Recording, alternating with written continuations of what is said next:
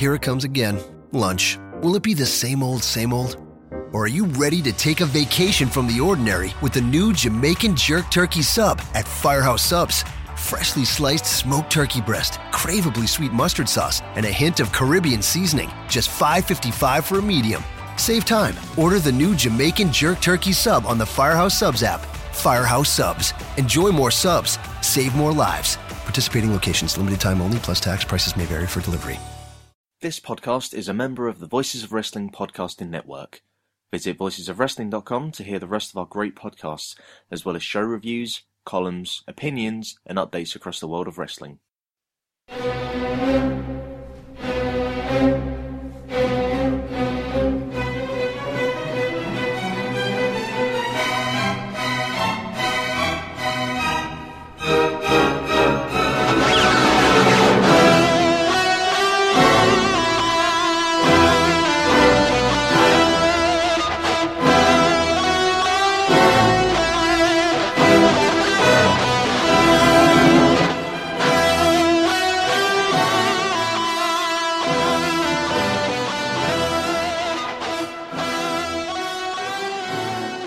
Hello everybody and welcome to the Brit Rest Roundtable. Yes, your ears do not deceive you. I am Rob Reed, making my triumphant return to the Brit Rest Roundtable, partially because Arn's internet is, I think he said he's going through some internet problems, I'm not entirely sure on the details, so someone needed to fill in, and also because for a change I've actually seen the shows in time for the episode. I am joined by Ollie Court. Hey there, welcome back, Rob. Thank you. I am recently back from Orlando, so I've actually seen more Progress shows in the last 2 years in America than I have in the UK now, which is weird. But you had to change continents, but you've now been to a Progress show. It's a strange one. Like, I'd been to a Progress show before, but I think it was early. It was the show with Sumerian Death Squad versus Hunter Brothers, which was really good. But like, for whatever reason, I just never got back to one. They've just, schedule-wise, they've never lined up well enough, or I've always, like, thought about it and gone, yeah, I could go to that show, and then the tickets are sold out immediately, and I'm like, oh, well, I guess not. But yeah, I had a great time out there. And I'm back on the podcast in time for a crazy week of wrestling that's coming up. Yeah, there is a lot to talk about.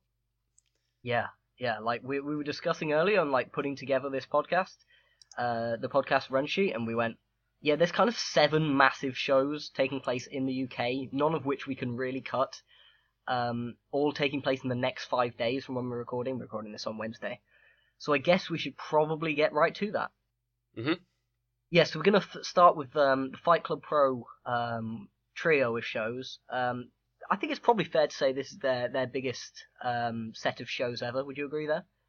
Yeah, they're definitely splashing the cash on this one and bringing in a ton of imports, a ton of big names from all around the world.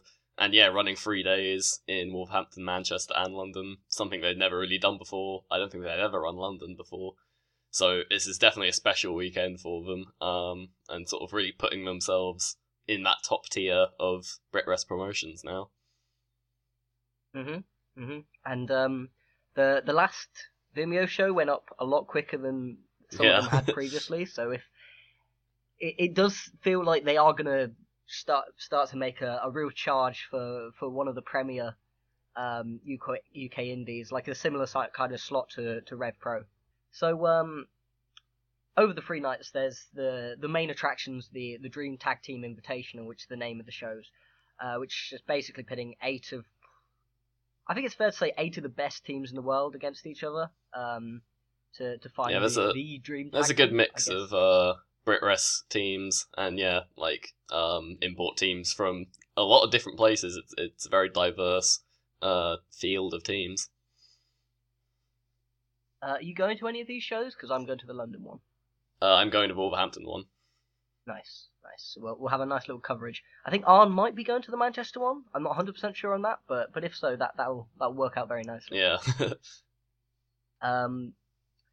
So at the moment we've got cards for night 1 and night 2.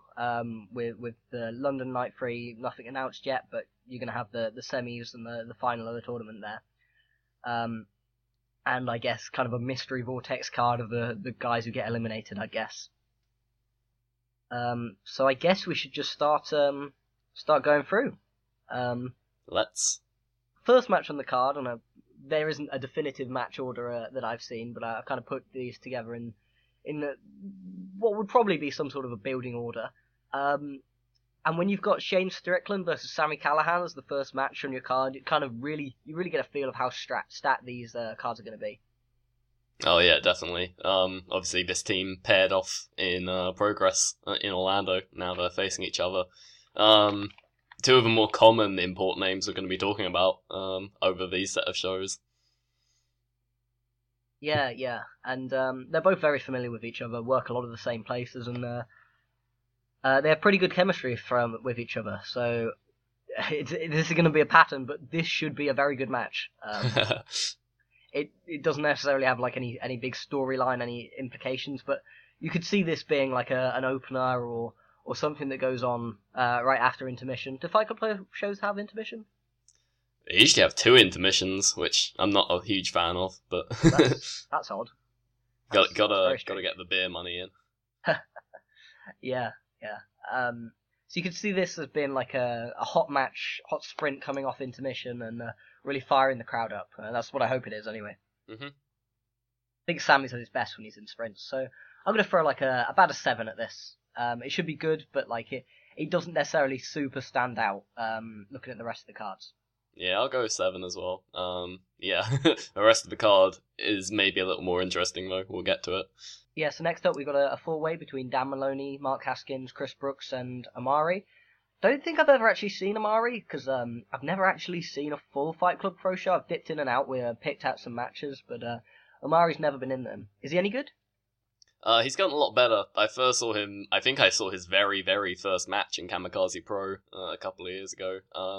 He's getting better now. He definitely has the size and like that athleticism that could make him a player down the line, and like he's just sort of building the wrestling skills to go around that. But Fight Club Pro have certainly been featuring him a little heavier now, limiting him to these sort of opening 4-way style matches. But yeah, he should get a few spots in here.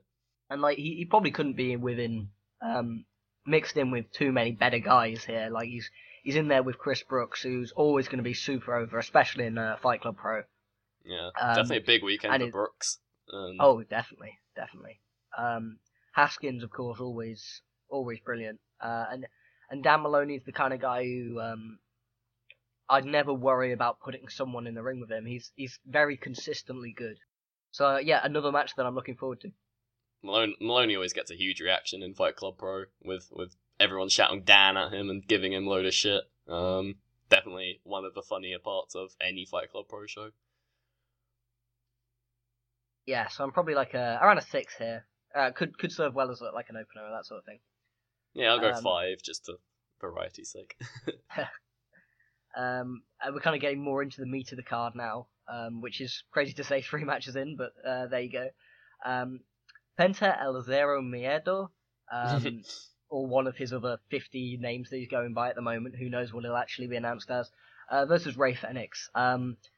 Yeah, as kind of just a showcase match. It doesn't get much better than this.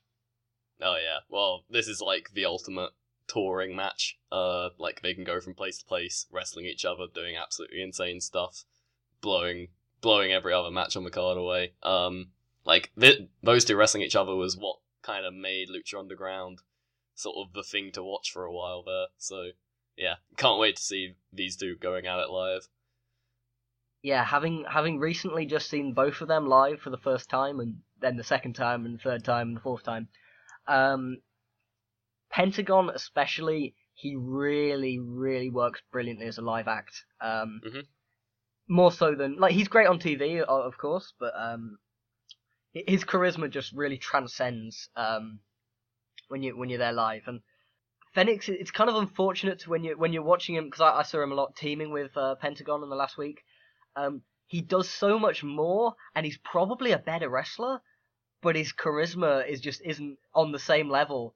Yeah. So Pentagon's the one getting all the crazy chants and stuff, all the fan support, while Rey Fenix is the one working his ass off, working way harder, having maybe better matches, but or being the better part of matches, but just not getting the same reactions, which is kind of unfortunate in a way for him. But Yeah, these two are brothers, and they're gonna knock it out of the park here. I'm probably like let's go 7.5 for this one. I'd probably go 9, just because like I know what they're capable of, and if they go there, like I know they can, this could be really amazing. Yeah, I'd probably be a lot higher, especially since if I was seeing it live, because I'm not going to be at this one live. Yeah. And 2, if I hadn't have just seen them live several times. I imagine they'll still be great, but it will have lost a little bit of the novelty, I guess. It's fair. Then we've got a Fight Club Pro title match, which I'm not entirely sure where will be positioned on the card, since you've got the two tournament matches in the show, and also the massive 6-man later on, which we'll get to in a second. But Travis Banks defending against Will Ospreay, that could main event pretty much any show in the country, and there's a very decent chance that this ends up in 4 from the top or something like that. Oh yeah, this is basically guaranteed to be great, and it'll be good to see Ospreay in like a big time singles match again, because I haven't really seen him. Obviously, he hasn't been in New Japan that much this year, because they're completely wasting him, and kind of he's been in and out of Progress, and when he has, it hasn't been that interesting because they didn't really build up his character in any way. So it'll be very exciting to see him against Banks. I don't think they've ever faced off one-on-one before. Yeah, I was just about to ask that. I can't recall seeing them anywhere. I mean, this is probably where research before the podcast would have helped.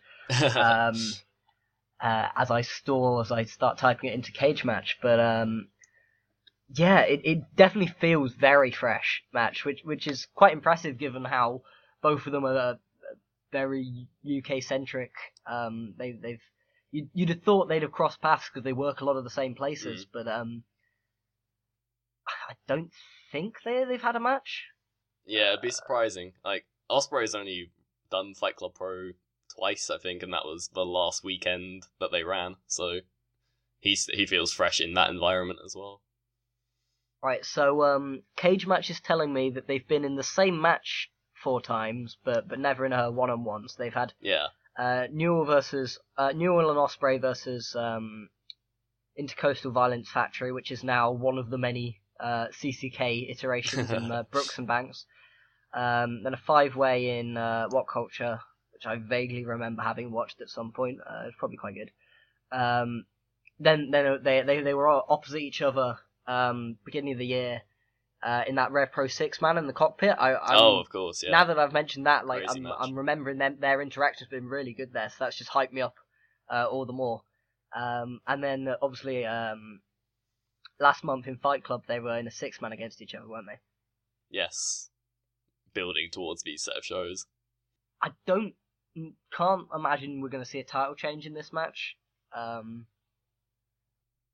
Especially as Ospreay's not going to be on the night 2 to defend the belt, but just as like a showcase match, this is going to be very, very good. I'm like a 8.5 here. Oh yeah, like Banks has only just won the title, so yeah. So moving on to the first of the 2 first round tag tournament matches. We've got FSU, Mark Andrews and Eddie Dennis versus the Sky Blondes, Jack Evans and Angelico. This may be my least anticipated of the 4 first round matches, and yet it's still going to be really good.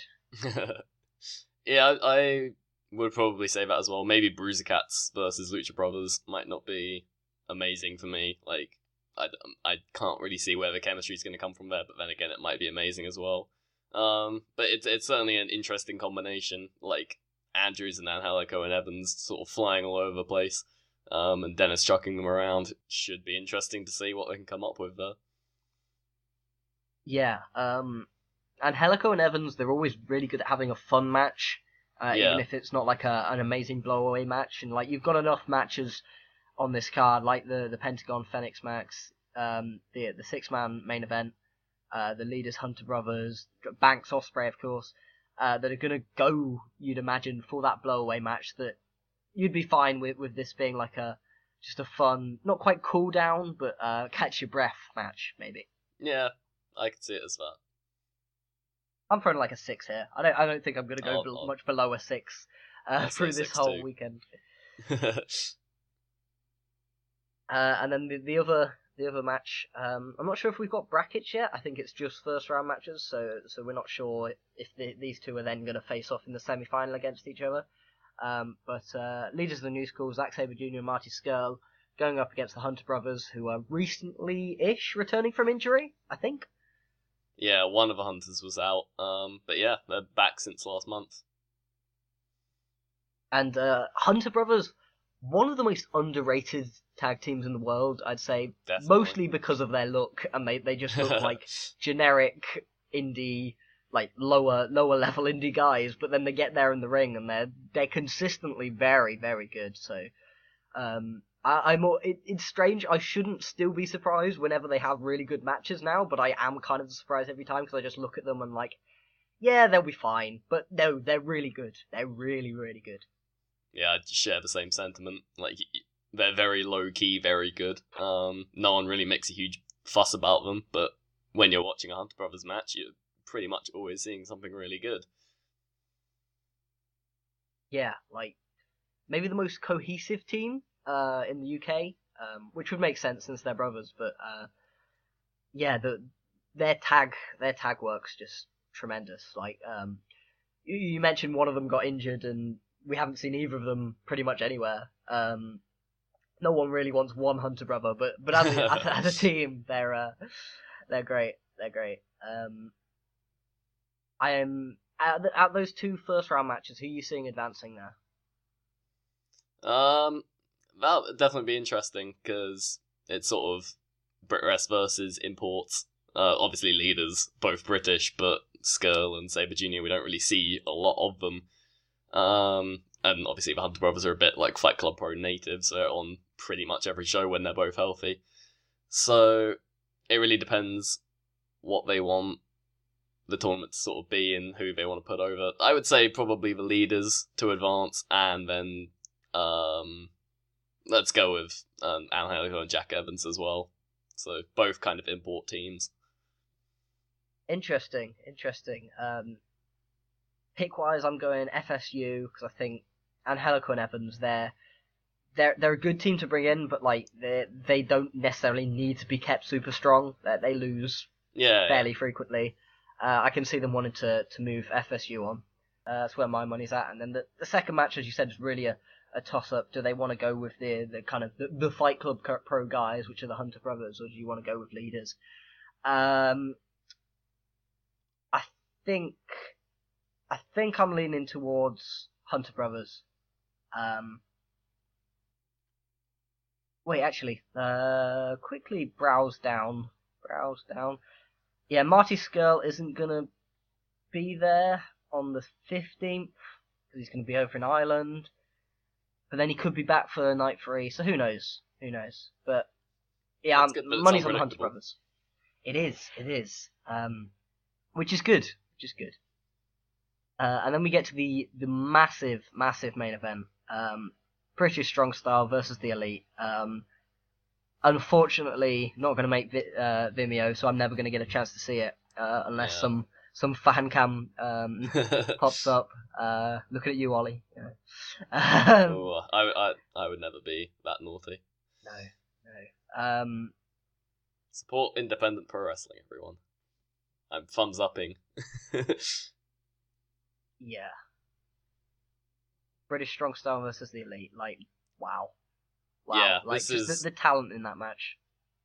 This is a dream match. And pretty like they're doing a lot of these British Strong Style faces, some cool 3-person team, because obviously Progress have just announced Ringkampf versus British Strong Style, which is a crazy match, and again something that can only happen once. With Axel Dieter Jr. getting signed. So yeah, this will be an incredible experience for the live crowd, and I feel very lucky that I'm going to get to see it. Obviously not going up on VOD because of the WWE restrictions against wrestling non-WWE guys. It's a minefield that we'll never fully understand, but it should be an amazing atmosphere for this one, and a really special match. Yeah, it's so interesting which of the British Strong Style and in general the WWE UK guys matches for this weekend are going to be allowed to go up and which aren't. Because you're not allowed to see them versus the Elite, but you are allowed to see Pete Dunne go against the Lucha Brothers. So they don't care about Lucha Underground, but they do care about New Japan, which makes sense, I guess. Makes sense. But it's a kind of a, you can never predict fully what you're going to be able to see with Pete Dunne and Tyler Bate and that lot before it's officially announced, because there's some things that look like rules and then something else just seems to completely contradict it. Being able to see Pete Dunne lose to Yoshihashi was a bit of a head scratcher at first. Well, we've seen Mark Haskins be able to appear in a tag match in Attack, but then his singles match got edited off. So the rules are just seem to be make them up as you go along, but this one is a fairly obvious one. Yeah, New Japan probably don't want their guys losing to WWE UK guys in that airing, and the same thing from WWE's point of view. So the answer is it's just not airing. It's as if it never happened. No result will ever get out. There's no way that could happen. It's a secret wrestling match. Yes, indeed. I won't give out a number for that match formally out of protest for not being able to see it, but it would probably be really up there. I'm not always... See, these Elite matches, a lot of people kind of complain that they're a waste of Omega and the Bucks, and that they'd be better split up, and that may be true, but I get the feel that when you see the Elite in New Japan, you're kind of seeing Omega on recoup mode. He's not going all out, whereas just the feel for this tour, I do get the impression that they're really going to go all out as a trios unit here. Yeah, I think they definitely are here to impress. They've got 4 matches, some very unique opponents that they'll never be able to face again. So I don't think they're gonna mail it in at all. It may be light-hearted, but they're gonna go hard. Definitely. Moving on to night 2 then, because we can't spend too long because there are still like 6 shows we need left to preview, and then 2 we wanted to cover for review. So in terms of non-tournament action, you've got Shane Strickland versus Jack Evans, which should be a super fun high-flying match. You've got Zack Sabre Jr. versus Angelico, which could be really interesting. I'm not entirely sure how that match is going to work out from like the technical high-flying point of view.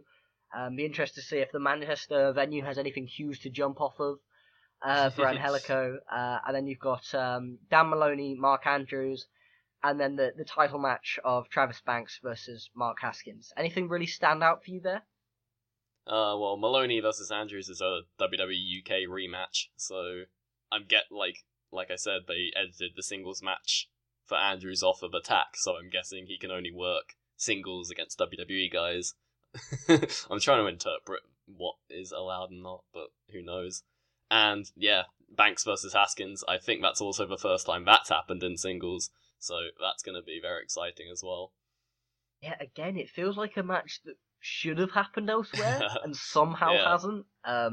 There's a lot of these matches this weekend, but they work in a lot of the same places.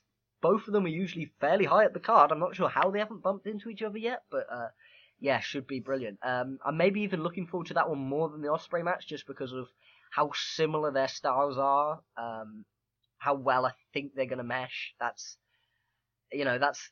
probably a 9 for me. I can't see that being anything other than great. Yeah, it should be a tremendous weekend for Banks with these 2 matches and whatever they've got planned for him on night 3. He should be a standout. Yeah, I feel like that might main event this night. Previous night, when you've got that 6-man, that's pretty clearly being the main event. But there's no clear other standout match. So I think Haskins Banks is probably going to be your main event for Manchester, and you couldn't ask for much more than that.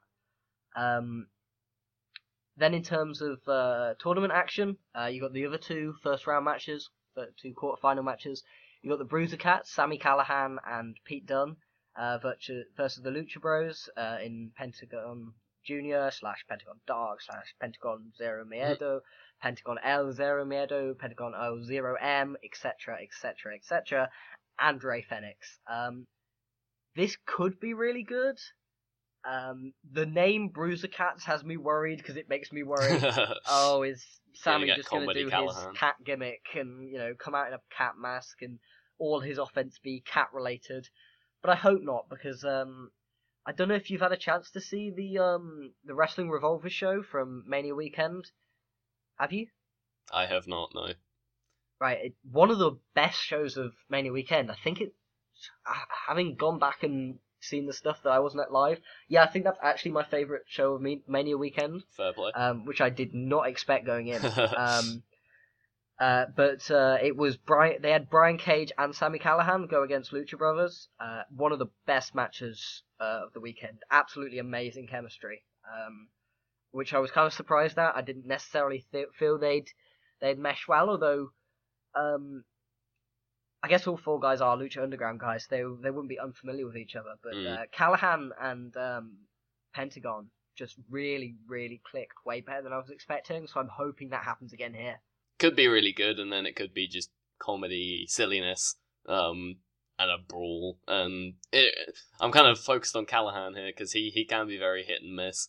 If he hits, this match could be really, really good because it's guys you never would really expect to see going up against each other. Like Dunn versus Penta is an interesting one. They had their Rev Pro match, but this is in a slightly different environment, and could be even better than that one. That was already pretty good. There's a lot of combustible elements, so it could be good, it could be bad. I don't really know. Yeah, and then you've got Mustache Mountain versus CCK, the Lycos edition. This is probably the tag team first round match that I'm most looking forward to. Yeah, because I'd 100% agree there. Lycos CCK is really, really good. And we haven't really seen much of them yet. Like they've made a big impact, but they've only been teaming for a few months. They had a really strong match against Kaylee Ray and Nixon Newell, which was a lot of fun at the All the Best Fight Club Pro show, their first show of the year. Have you seen that one, Rob? Or I haven't seen that match yet. No, not yet. I thought that was tremendous, and the best match on that show. So it's probably. I haven't seen the other two shows of Fight Club Pro show so far, but it's my favourite Fight Club Pro match of the year so far that I have seen. So, yeah, very hyped for CCK Lycos edition, and of course Mustache Mountain. Fantastic. Like they're always so over in Fight Club Pro. Well, they're over everywhere pretty much, but as faces in Fight Club Pro going against that CCK, like it's just gonna work so well on a face heel dynamic, and their chemistry is just gonna be so good because they're all so familiar with each other, and like definitely. There's no way this can't be great. This is probably the match. I was about to say it's the match I was most looking forward to on the show. I'm not sure I can quite put it above Banks and Haskins, but it's right up there. This is definitely a potential show stealer. Yeah, don't sleep on this one at all. So in terms of progressing, who you feeling? I'm actually thinking CCK go over Mustache Mountain, just because, Mustache Mountain don't need to be established anymore in Fight Club Pro. They are Fight Club Pro, so, and then possibly the Bruiser Cats, because, Callahan was champion last year and he dropped it to Dunn. They're both pretty major parts of the promotion. Don't know how much so going forward, but at least for now they are. Yeah, so I could say Bruiser Cats and CCK. I think if Mustache Mountain win this match, they're winning the tournament.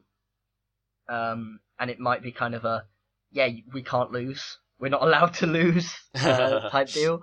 Be interesting to see that, but I do think CCK have a good chance of winning. That's really a pick-em, like 50-50-ish. Yeah, it just depends what they want to accomplish with the tournament. Whether it is just a let's all celebrate what we've done here, or let's get you guys over. Like, don't really know. Yeah, and then Bruiser Cats, Lucha Bros is hard to predict as well. I think I'm leaning towards Lucha Bros.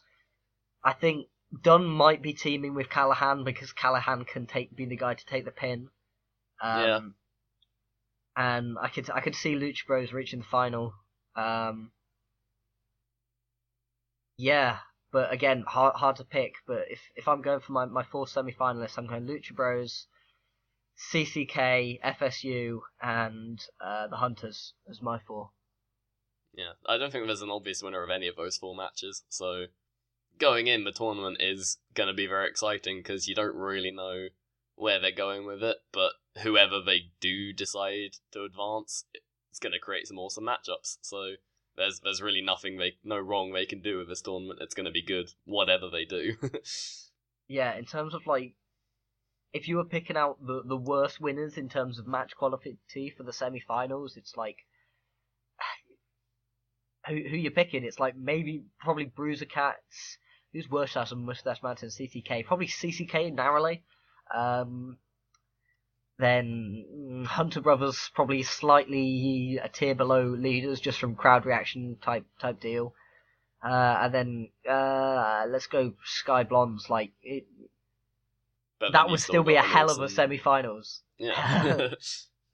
And everyone else is still coming back for night 3, pretty much. So everyone is still on the same show. Yeah. They as you said, they kind of can't go wrong, which is a lovely position to be in. But that's just because of the amount of talent that's on this show. Who do you see winning the tournament? Like you said, I think the winners of Mustache Mountain versus CCK are probably my favourites to go on and win the whole thing. Again, just depending on what kind of visual they want to end on. But yeah, I'd say whether it be face heels or face winners or heel winners, like one of those teams would probably win, I would say. Yeah, I'm on the same page there. Although I wouldn't be totally blown away to see like maybe the Hunters win as kind of like a welcome back. Let's really establish you really hard, but I think Mustache Mountain and CCK they're the 1 and 2 seed definitely. So that makes their first round matchup all the more interesting. So yeah, that's kind of us covered the Dream Tag Team Invitational. Mm-hmm. It's happening from the 14th to the 16th this weekend. If any of you are there, be sure to say hi. As I said, I'll be at the London one. Ollie's going to be at the Wolves one, and I probably ask on Twitter, but I think he might be at the Manchester one and also the Wolves one. Not sure. I believe he's coming to Wolverhampton. Because I remember him pointing out the Diamond Banqueting Suite on the way to the Fiction Warehouse, which is where Fight Club Pro usually runs. Now they're running over the road in the Diamond Banqueting Suite, which looks like it hasn't been open since the 1980s. And he pointed that out, so I'm excited to see what the interior looks like, because it might not be a traditional Fight Club Pro atmosphere, but I think they can pack a lot of people in there, so it'll be interesting to see once we finally get in. Yeah, and I think, like, in terms of ticket sales, I think these shows have all done really well. Like, I think Wolves and London have both sold out. I'm not 100% sure on Wolves that. and London sold out pretty quickly. Manchester's got like a few more tickets left. Yeah, Manchester's close, so it seems like it's been a success. I was actually I was having a conversation with Trent while he was actually completely hammered. By the way, after the I think it was what show was it after? It might have been after the Beyond show. So this was at like 3-4 a.m. In Orlando, outside the WWN center, and people are just kind of throwing ideas out to him to book. He's like, "Oh no, I can't. Don't give me ideas, because I just hear these great matches and I book them, and then I work out the financials later, and it doesn't sound the smartest business way to go about things, but as a fan who gets to see this, like, I love him for doing it. I love him. This tournament definitely feels like let's throw everything at the wall, because obviously with the WWE stuff looming, they may not get an opportunity to do something like this again, so why not do it now? And it's definitely going to be a really fun weekend. The match that popped Trent Seven hardest, that someone threw out, was British Strong Style versus the Broken Hardys and Broken Mark Andrews, which was such a strange one, but he really loved it. And, like, he was kind of like, oh, I really want to book that now. I'm going to talk to the Hardys. So That was, at 3 a.m. in a fairly inebriated state. But if that popped up, you heard it here first. And if it didn't, that's just because he was really drunk and he wasn't actually thinking of doing it. So yeah, we need to move on now. And speaking of Orlando, what an accidental segue I threw in here. Gonna move on to the Rev Pro show that took place here in Orlando for WrestleMania weekend with WrestleCon. I was at this show, really enjoyed it. I thought there was maybe lacking that one super great match that would have put it over the top, but as a consistent card, it was definitely up there with pretty much anything I saw over the weekend. You seen it back on VOD, right, Ollie? I have, yes. Like you said, not really anything completely blow away. Some people were saying Ricochet versus Girl, especially from a live standpoint, was one of the best matches on the weekend. I thought Zack versus Penta was really, really strong. Put it at 4 stars, and just a real spectacle to see the two of them have a middle finger battle basically throughout the match. Just a ton of animosity that really came through on VOD as well. So really enjoyed that one. Oh, that main event between Zack Sabre Jr. and Pentagon was such a fun environment to be in live. Yeah, there were a load of Americans there who really didn't like Zack and were very vocal about their hatred for Zack, and were just screaming at him that he was awful and stuff. But then there was a little bubble of British fans that I was right in the middle of. And we were on the bleachers, which were metal. Just stomping. I'm not sure how well it came across on VOD, but there was really loads of dueling chants throughout the night from a small British contingent that was super behind Zack, which I found myself in, which is actually quite rare because I'm not the biggest Zack Sabre Jr. fan in the world, but I just kind of got caught up in all of it. And then almost the whole rest of the arena going nuts for Pentagon, who was. As I mentioned earlier, seeing him live is something else. I was really, really enjoying that match. I wasn't in love with the finishing stretch.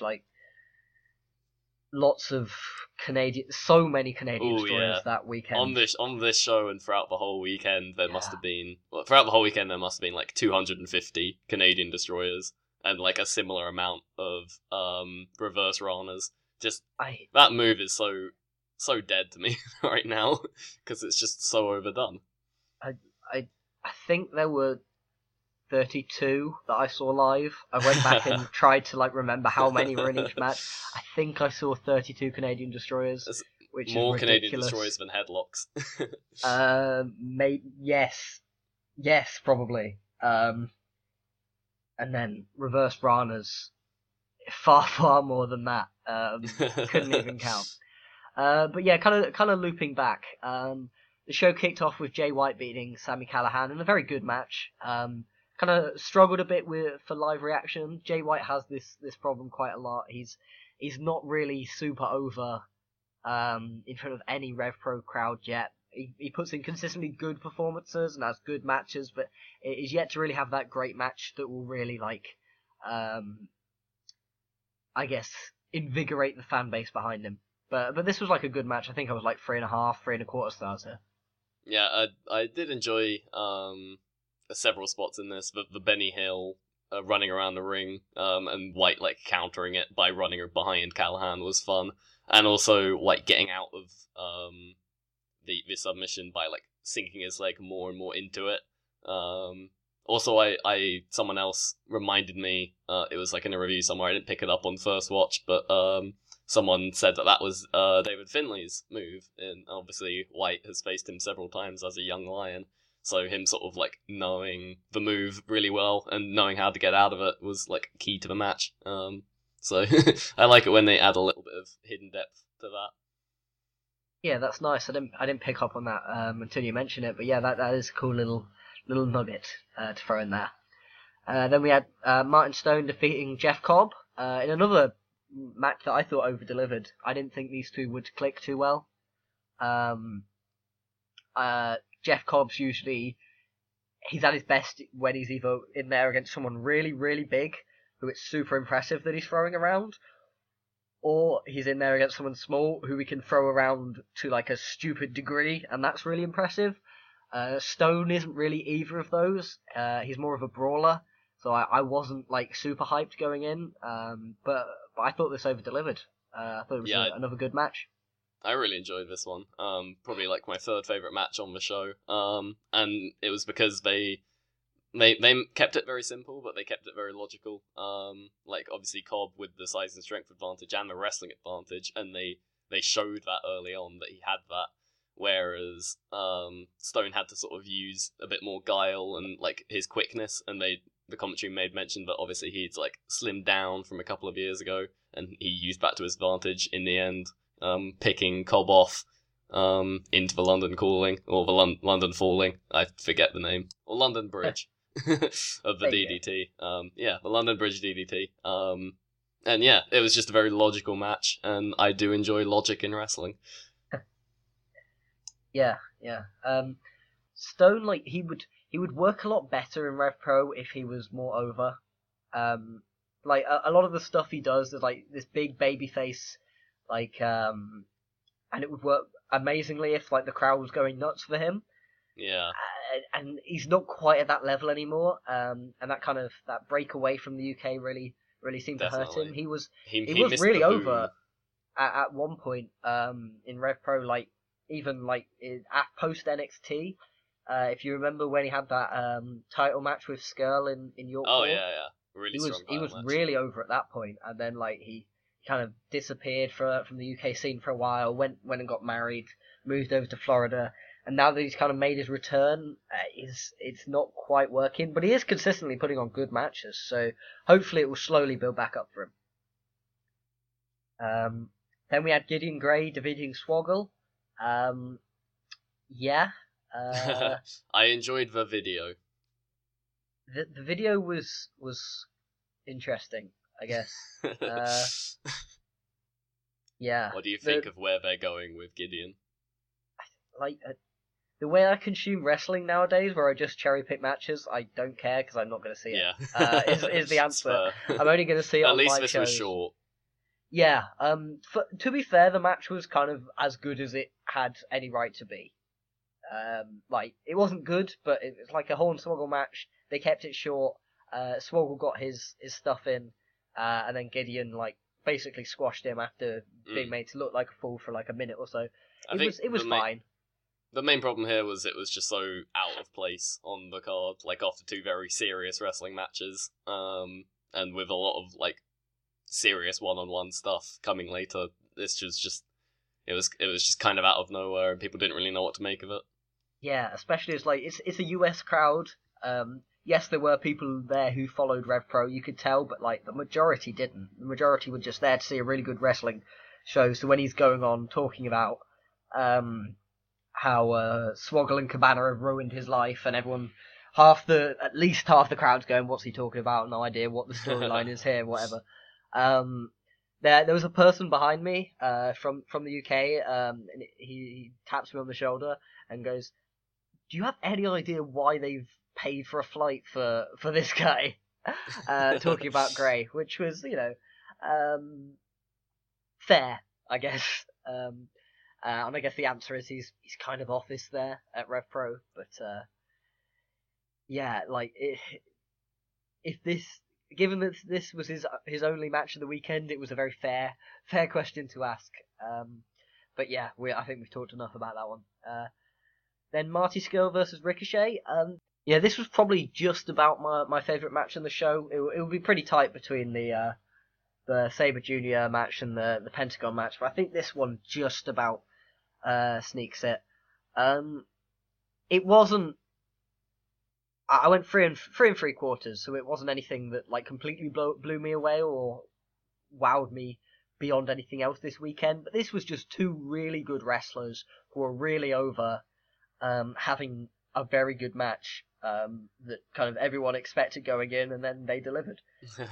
All their key spots were like super over. I mean, it did at times have a feel of, yeah, Marty's doing his signature spots for a US crowd type deal, but it worked, and it was a fun match, really really good match. Yeah, a real charisma explosion as well. Like Scurll coming out, and he's got his new entrance gear with the bird mask. Like, Plague Doctor. He looks like a superstar now. Like, the time in Ring of Honor's definitely helped him with that a little bit. Like, he's always been a showman. He's always looked really good. Always had that incredible look. But like, he's enhanced it even more. He's one of the best at it now, and there's a real buzz surrounding him now, and in America, which is kind of where you need the buzz. And yeah, Ricochet is just awesome. So these two just had a really fun match, as you would expect, kind of PWG in style. Nothing like match of the year worthy, but yeah, just so much fun. And I assume being in the live crowd, like, this was probably really, really special to watch live. Yeah, Skrull got the biggest entrance pops of, like, regular wrestlers, so, like, discounting, like, the Sandman and stuff, of the whole weekend. The Invisible Man. Like, usually when you see him come out in the UK, he gets very good reactions, but, like, similar level reactions to Ospreay, that sort of thing. When Skrull came out, every time he came out, be it on the WrestleCon Super Show, this Rev Pro show, I'm forgetting other times I saw him, but yeah, every time he came out, he got a huge reaction. Way bigger than Ospreay. Ospreay got a good reaction, but yeah, it kind of really came across that he was the most over man on this show, and like he knew it, and he played up to that, which, you know, is a talent in itself. Bodum versus Star was next. This was originally going to be for the interim Cruiserweight Championship, but then Bodum said it wasn't for the interim Cruiserweight Championship. Seemed like he'd forgotten his belt. Yeah, didn't even have it with him. That was the what I suspect was the actual real reason for that. He kind of tried to cover it up by saying, Ospreay's not defending his actual championship, so why should I defend mine? I won't defend it, but you could kind of see Andy motioning to him, asking where the belt was, which was fun. I'm not sure if that got picked up on VOD. Yeah, this was another really good match, and Bodum won anyway, so it didn't matter if it was for the title or not. Yeah. Star is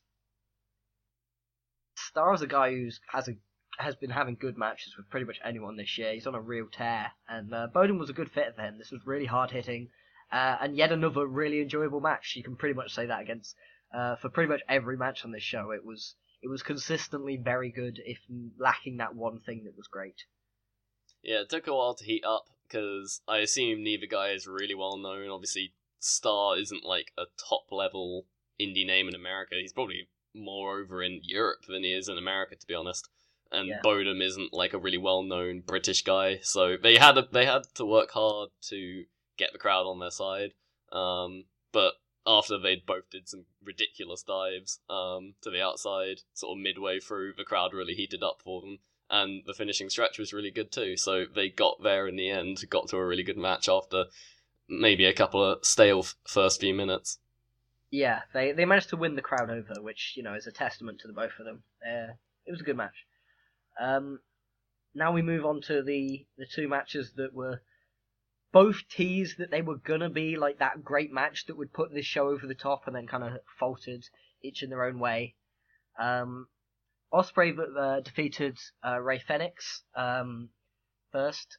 This was a really good match for the most part, but had one or two little sequences that didn't quite click, and just stopped it from being great. With reverse Ranas especially, that was a really awkward thing to watch them just kind of fall over on the Rana and then go straight back to it with like no build or hype to it. Yeah, they really could have adapted after the botch better, because like botches happen, but it's how you adapt. And going back to the exact same spot in a really contrived manner isn't the way to go about it. So that was unfortunate, but like on the whole, I still really enjoyed this match. But that sequence definitely took it down a notch. I think they have a better match. Neither of them were too like familiar with each other. Obviously, they've never faced each other, and for this kind of match, you sort of need that familiarity to really make it strong. So yeah, I think maybe if they wrestle each other a couple more times, they can get the desired result. Yeah, and then we got Smile and Strickland ahead of their tag title shot, which happened at the Cockpit. A couple of days ago now. Yeah. Which, spoiler, they lost. Which, was... But it was nice to see them get a win here ahead of that. Defeating the Unbreakable Effing Machines in Michael Elgin and Brian Cage. The first 2/3 of this match were excellent. The last third really, really weren't. There was one sequence in this match that kind of killed the room, and you could tell it was a room full of really hardcore fans who care about match quality and stuff. It was when Elgin hit the top rope power bomb, and then Cage picked him up and hit the Weapon X. And Smile just kicked out, and it wasn't even 2.99, which even so I would have kind of groaned out. I was like, oh come on, good, let's hold a little back here. Let's have a pinfall break up there instead of a kick out. That's a ridiculous thing to kick out of. But it was 1-2 kick out. It wasn't even 2.99, and it was kind of the whole room groaned. And I was actually kind of sitting near Ospreay at that point, who'd come and sat on the bleachers with B to watch this match. And when he heard the groan, he could kind of just put his head in his hands a little, which is interesting to see. Kind of from that point of view, because up until that point, they had the crowd in the palm of their hands. They were doing really, really well in this match. But then after that, they'd lost the crowd a little. Things started not quite going so smoothly. One or two moves didn't quite catch as well as they'd have hoped. And then the finish came, and I think it was probably the worst frog splash Ryan Smile has hit in his life, and you could see on his face that he was really disappointed with it.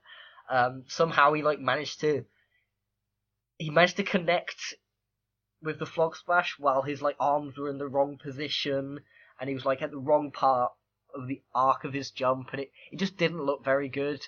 And the crowd there wasn't overly familiar with him, so they probably didn't realise that the frog splash was his finish anyway. But combining that with how bad a frog splash it was, it got no reaction. It kind of got a oh, that wasn't a very good frog splash. Oh, that's the finish type reaction from everyone in the building. Yeah. You've pretty much summed up my disappointment with this match. There was some crazy stuff early on, but that kick out was ridiculous because Cage and Elgin killed Strickland and Smile with just a whole bunch of moves for 2 minutes straight, big combo moves, and then he kicks out of a big finisher type sequence, and got boos, got bullshit chants, not the desired reaction at all. And then from there, Strickland and Smile basically just won, did a couple of sequences and then won. It was not the desired ending at all. The match just wasn't wrestled in a way that the smaller guys could believably beat the big guys, and then that sequence of the big guys just crushing Strickland and Smile and then still kicking out did not land at all, did it? Yeah, it killed the actual finish, because having such craziness lead to what was positioned as kind of a minor near fall, in the way it was kicked out of, then it conditioned you to think, right, so if that's a minor near fall, then the finish itself is going to have to be way bigger, definitely. And it ended up being way smaller. Which was, I was really rooting for this match, because no one at this point, it was before the WrestleCon Super Show, which Smile kind of got over a little bit at in the 10-man tag. But at this point, you got the impression people were very unfamiliar with him, and 2/3 of the way through this match, I was like, wow, this could be a star-making performance for him. And then it kind of all went to pot, which was a real shame to see, because as I said, this was well on its way to being a really great, easily 4-star plus match. It was a hard one to rate as it was, because, as I said, the first 2/3 of it were so good. But yeah, if it had ended with the Unbreakable Effing Machines winning on that crazy finisher spam sequence, it would have been a way better match. Definitely. And then we've kind of talked about Alas. the Sabre Jr. Pentagon match, which we both thought was really good. But again, the finish being The atmosphere I thought was better than the match. I'm not sure how well that atmosphere came across on VOD. I thought it came across really well, like both the connection between the wrestlers, and I thought it was the match the fans were most into on the show, apart from maybe Ricochet Skull. So yeah, really strong way to end the show.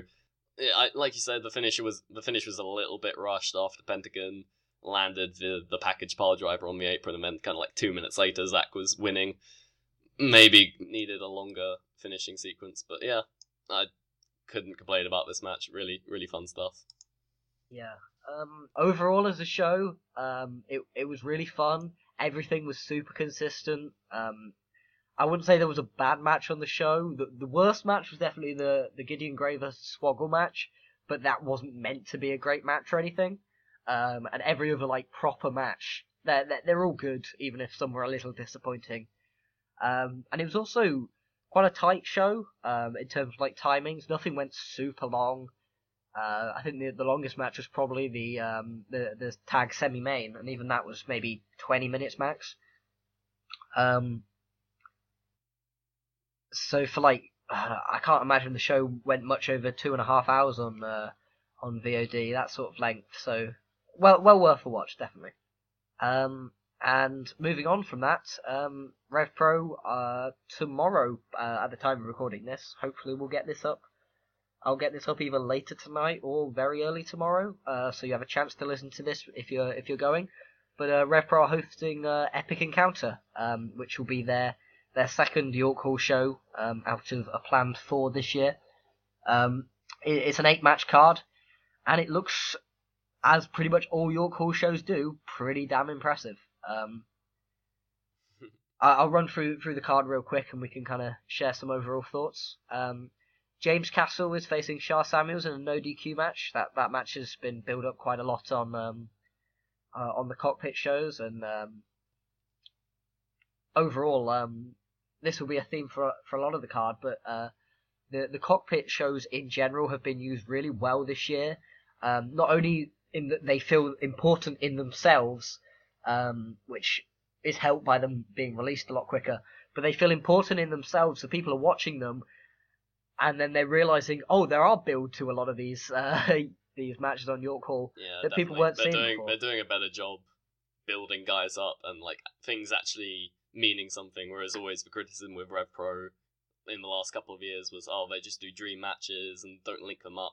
Well, now they're linking them up a bit, like in all levels of the card. This is obviously an undercard feud, but like it's probably the best use of both Samuels and Castle. No DQ makes it a lot more interesting than it would otherwise be, and people are somewhat invested in the characters if you've been watching the cockpit shows. So yeah, they're doing more this year than they ever have done, so I can appreciate that. I'm more interested in this no DQ match than I am for any of their tag title defenses. So, oh yeah, I mean definitely. That's a low bar, but it's if Samuels and Castle are going to be used, make me care about them from the storyline stuff, and they've kind of been doing that. So fair play to them. Then we've got Jay White versus Angelico. That is kind of just a one-off match. It's very interesting to see Angelico booked on this show, but Jack Evans not, because they're kind of attached at the hip at this point. But this should be another good match. One of the matches I'm least excited for on the show, but that's more an indication of how good the card is. Jay White. I think they're building up Jay White for a title challenge at some point soon, because they've been keeping him pretty strong, giving him wins on these undercard type matches. I think they will probably put him against Sabre at some point soon. Either that or a cruiserweight title match. I'm not entirely sure what he's weighing in at. He doesn't look like he'd be crazy to throw in there in a cruiserweight title match. If you can throw David Starr in there, he seems about the same size as that guy. So, although David Starr's managed to be in both cruiserweight matches and Atlas matches recently, which is fun because one's below 205 pounds and one's just above. So he's cutting down and then bulking up just so he can be on the right side of that boundary depending on which title match he's going.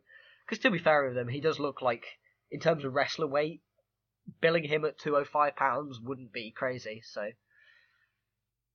just jumping a pound either side, it doesn't break the illusion. It's not like having Walter in a cruiserweight title match, something stupid like that. So yeah, I think this will just be another way to give Jay White a win, hopefully get him a bit more over, which has been a gradual process, as we were mentioning earlier. And as you said, yeah, he has been racking up the wins, probably going into a title match, either against Bowden or Ospreay, depending on who wins that match, for the Cruiserweight title later in the show. Maybe against Sabre, Shibuya Beach Kushida, or hell, you could even use them in a tag team match if... be cool to see maybe like Finlay pop over back to the UK at some point, team with Jay White against CCK. I'd be all for it. Speaking of CCK, they're defending their tag titles that they won 2 cockpit shows ago now, and then defended against Strickland and Smile on a few days ago. They're defending against Callahan and Stone in what should be another really good match. Yeah, Callahan Stone team should be interesting to see. Like, yeah, Callahan's been getting a lot of these sort of random tag partners recently. So we'll see how Stone does. I feel like this match does kind of have a feel of being just thrown together, but in terms of, you always get the feel that Stone's going to be on the show nowadays this year, and I think this is one of the better uses of him, definitely. Crucially, this will be CCK's first York Hall show, so that they should get a really warm reception. Yeah, from that first crowd. York Hall match, they did show up to beat down Sterling and Redmond. Yeah, and they got big cheers for that. So yeah, I think they will be very popular.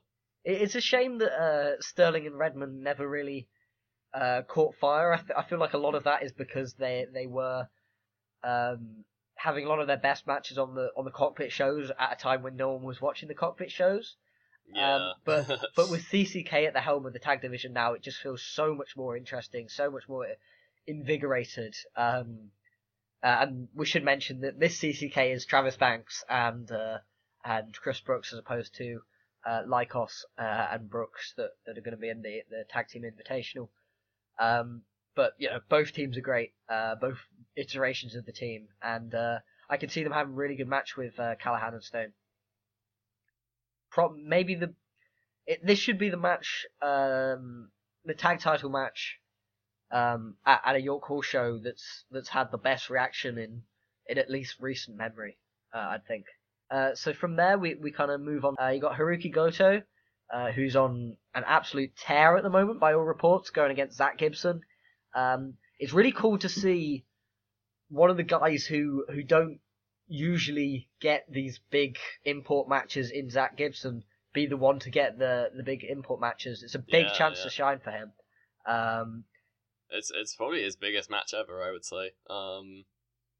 It's especially singles anyway. He's kind of stalled a little in progress by the looks of things. He's still but they really didn't over, pull the trigger yeah. on him winning the title. Yeah. They didn't pull the trigger on him winning the title, and now he's just sort of back in sort of mid-card, that origin story, and now the World of Sport contract may mean that they're wrapping that up, so you don't really know what's going on with Gibson, but this match is a real chance for him to shine on his own. Yeah, Progress's loss could be Rev Pro's gain, because it's quite amazing, because he's only fairly recently joined Rev Pro, but at this point he almost feels more of a Rev Pro guy than a Progress guy, because he's more featured in Rev Pro now than he is in Progress, probably. 2017, I would say so, yeah. Which is crazy, considering that he's been in Progress for, 3-4 years now, and he's been in Rev Pro for a couple of months. Yeah, 2014 he started. But if you're talking about, like, if someone says Gibson in 2017 to me, I'm thinking Rev Pro. And this Gosso match could really cement this. I'll be interested to see how they match up chemistry-wise, because Gibson isn't necessarily, like, he's a big guy, but he's not necessarily the type of guy who goes out there and, like, strikes with you, and Goto definitely is that guy. So it'll be interesting to see how they mesh, but I'm hoping it's really good, because I'm a massive Gibson fan. And hopefully this can be a real breakout match for him, because this will have a lot of eyes on him here. Definitely. It'll all depend on whether Goto can understand Scouse. That's a bit of a stretch. Not many people can, even in England. So yeah. So Then we've got the Cruiserweight title match, second title match on the show, which is going to be unifying the interim Cruiserweight champion, Josh Bodom, who did he beat to win that? That was Ryan Smile, wasn't it? Ryan Smile. And that was because Ospreay was absent for a few shows. Then things got a bit weird because then Ospreay started showing up again, and he was Cruiserweight champion, and he was showing up on the same shows as Bodom, but they weren't having the title match. Yeah, I think they've been stalling for the York Hall. Yeah, but I'm glad they did it here because I was kind of worried that they might have thrown Ospreay in the Elite title match. The Elite 6-man, and like held off on that, and that would have just been weird. But having the Cruiserweight title match here, it's the right time to have it, and definitely. Bodom and Ospreay have had matches before, and they've been very good. Bodom's a lot better than he was then, and this is Bodom's chance to kind of break out from being, oh, he's that guy who's always on the Rev Pro shows because he's close with management and stuff, to being, oh, this is a legit guy on the UK scene. And he's had very good matches with guys like Ishii and Hero before, but this is kind of his chance to go from a guy who's always booked on the Rev Pro shows kind of out of necessity, because he is just a Rev Pro guy, to being a guy who kind of joins the top tier of UK guys in the eyes of like international fans, if that makes sense. Yeah, it's a really big proving ground for him. Like you say, do you think he's going to win it? Get the Ospreay rub essentially. I think he should. I definitely think he should. Like Ospreay, because the interim problem isn't going to go away. He's never going to be available for every single show. Although Rev Pro, he will probably be available for more than other companies, given that Rev Pro organises a lot of their schedule around New Japan's schedule. But yeah. Bodom... Well, he's gone from Progress, and he doesn't really work too many other places, other than Lucha Forever, obviously, because he's part owner of it. So, and What Culture, and etc., etc. But yeah. I hope they give Bodom the win here, because he kind of needs it. This is his... I think it's his second run as Cruiserweight champion. It might even be third. Third, yeah. If he gets the official win. Yes. Yeah. Two proper ones and one interim at the moment. And yet at the moment he still doesn't quite feel like a top tier star in Rev Pro. Ospreay doesn't need the championship. Ospreay can just parachute in at any point for Rev Pro nowadays, and he will always be in a big match, and it will always feel big even without a championship. The title will mean more if it's with Bodom, and Bodom needs the rub and Ospreay doesn't. I thought it was wrong that Ospreay beat Dunn for the Cruiserweight belt. I thought that Dunn was having a really good run with it, and this Ospreay reign, he hasn't really been able to do much with it because he hasn't been there a whole lot. It ended up working out completely fine for Dunn, obviously, but parlaying that into a rub for Bodom is the right move in my eyes, anyway. Moving on to probably the third biggest match of the night, then. IWGP Junior Heavyweight Champion Hiromu Takahashi versus Marty Scurll. This should be crazy. Very, very excited to see Hiromu. And of course he was on the very first Rev Pro show, back when New Japan was sort of testing the waters with Rev Pro to see if they would, treat their guys seriously. So they threw Hiromu Takahashi on the show with Jushin Thunder Liger, who was main eventing that show, just to see, will they treat these guys alright? Will they treat them like proper guys? And they did, and obviously that relationship has flourished. And now he's back, and he's the ticking time bomb, and he's one of the hottest acts in New Japan right now, and very, very excited for this match. This is gonna be a charisma time bomb. It's ready to explode. This is gonna be off the wall. Yeah, I'm stupidly far behind on New Japan, as long-term listeners of Spirit Wrestling Roundtable will know. So I haven't actually seen any of his return to New Japan work yet, but I've heard it's crazy and that he kills himself in every match. He does attempt to kill himself every single time. Yeah, I've seen some of his Ring of Honor work, I've seen some of his CMLL work, and that's crazy, and I've heard that his New Japan work's even better. So yes, very, very much looking forward to this one. I'm kind of worried because Marty Scurll is, compared to a lot of wrestlers, a little bit small. There's a good chance that Takahashi can completely miss him and just die, which obviously I hope doesn't happen. But yes, this should be crazy. I'm looking forward to Takahashi jumping off high things into chicken wings. Yes. I'm interested to see who wins here because Scurll is always kept really strong in It's Rev gotta Pro, be Hiromu. It's gotta be Hiromu. but Hiromu has been, by all reports, kept crazy, crazy strong in New Japan. Like, he just beat Kushida in, 2 minutes, right? 2 minutes, yeah. So, you'd imagine they wouldn't want him losing. So, maybe Takahashi wins here to set up a title match either with Sabre Jr. or, hell, even Bodum, because he'd work as a cruiserweight, although they probably wouldn't want him losing. Probably more likely Sabre Jr. And again, Scurll is crazy over. He can take a loss. And then to what will, I imagine, be the semi-main event. It's very hard because, like a lot of shows this upcoming in the next 5 days, there's so much talent that you're going to see crazy matches up and down the card. But the second of the elite matches that we're going to be talking about this upcoming week, Kenny Omega and the Young Bucks are going to be facing Ryan Smile, Shane Strickland, and at first it was going to be Ricochet, but replacing Ricochet, who was injured, it's going to be Leo Rush. Similar to the British Strong Style match, this should be crazy. And thankfully, this one is actually making VOD by all reports. Yeah, I think Leo Rush is actually an upgrade over Ricochet.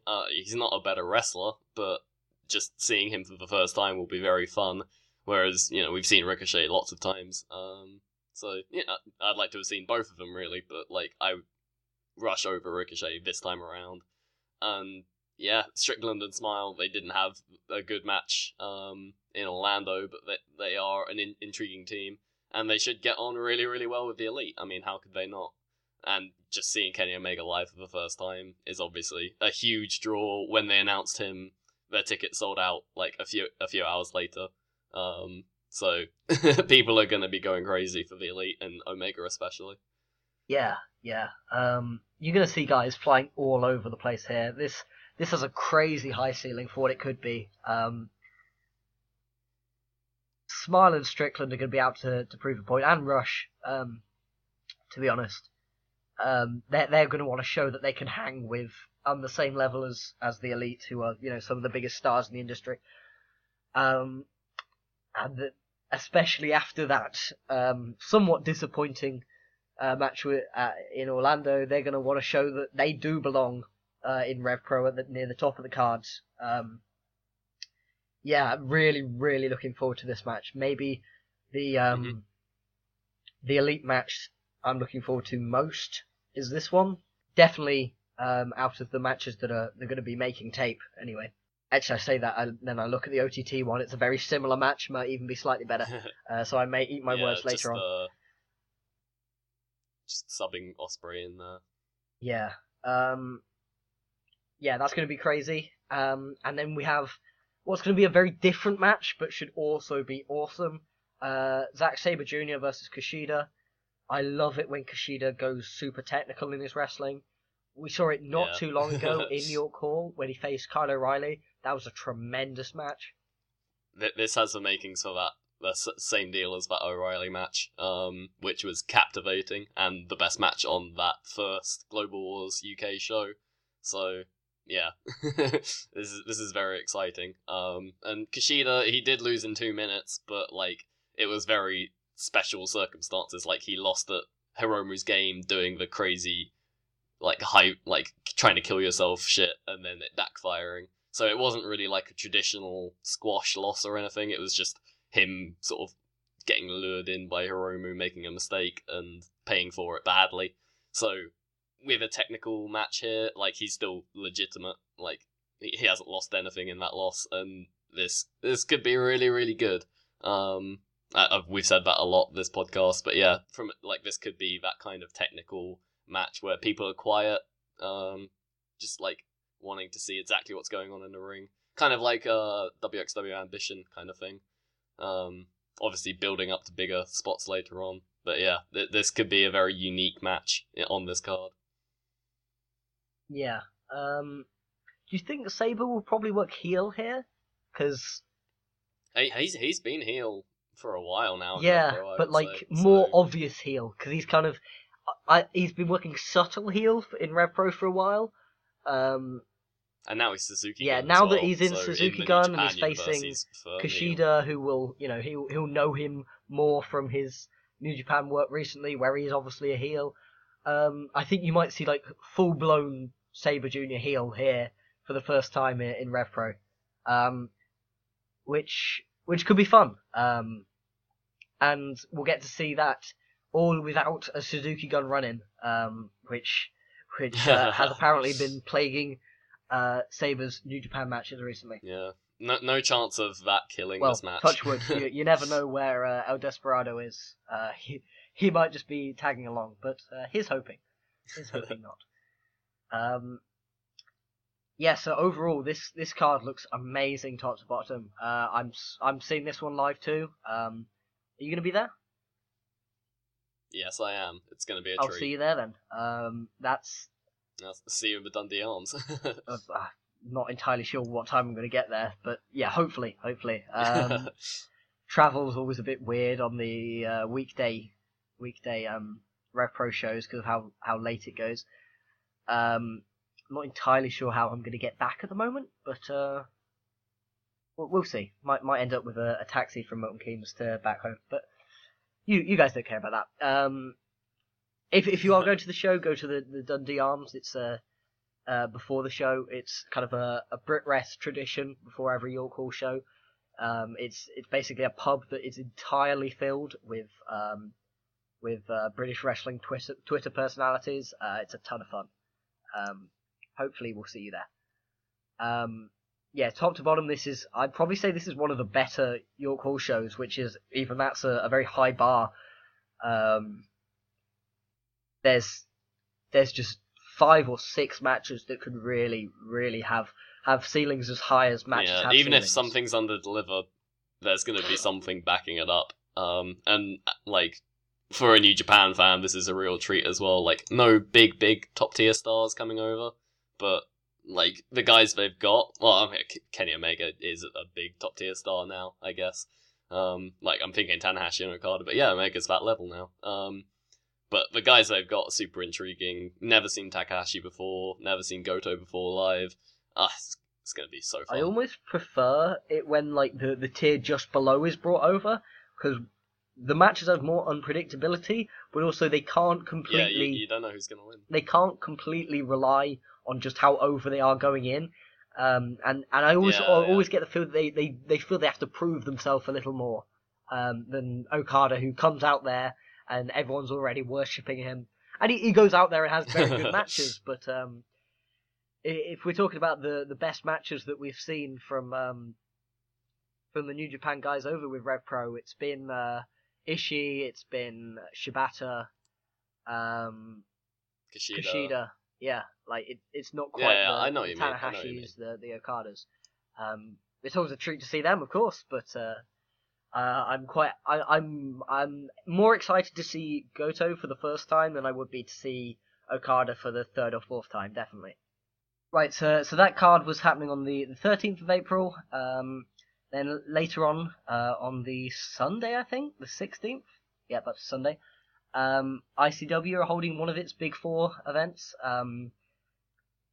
This is going to be on pay-per-view through Fight. Barramania 3. One of the 2 live Mania 3 shows that's going to be happening in the UK this weekend. This card looks pretty good for an ICW show. Recently... Yeah, it's kind of snuck up on me, but yeah, it's looking good. ICW in general... In 2017 has looked a lot more interesting to me than 2016 or pretty much any time previously. They've ended the fucking 50% share of ICW storyline, and they're focusing more on like actual personal feuds between wrestlers, and also just like good title matches, and focusing a bit more on the wrestling, in-ring stuff.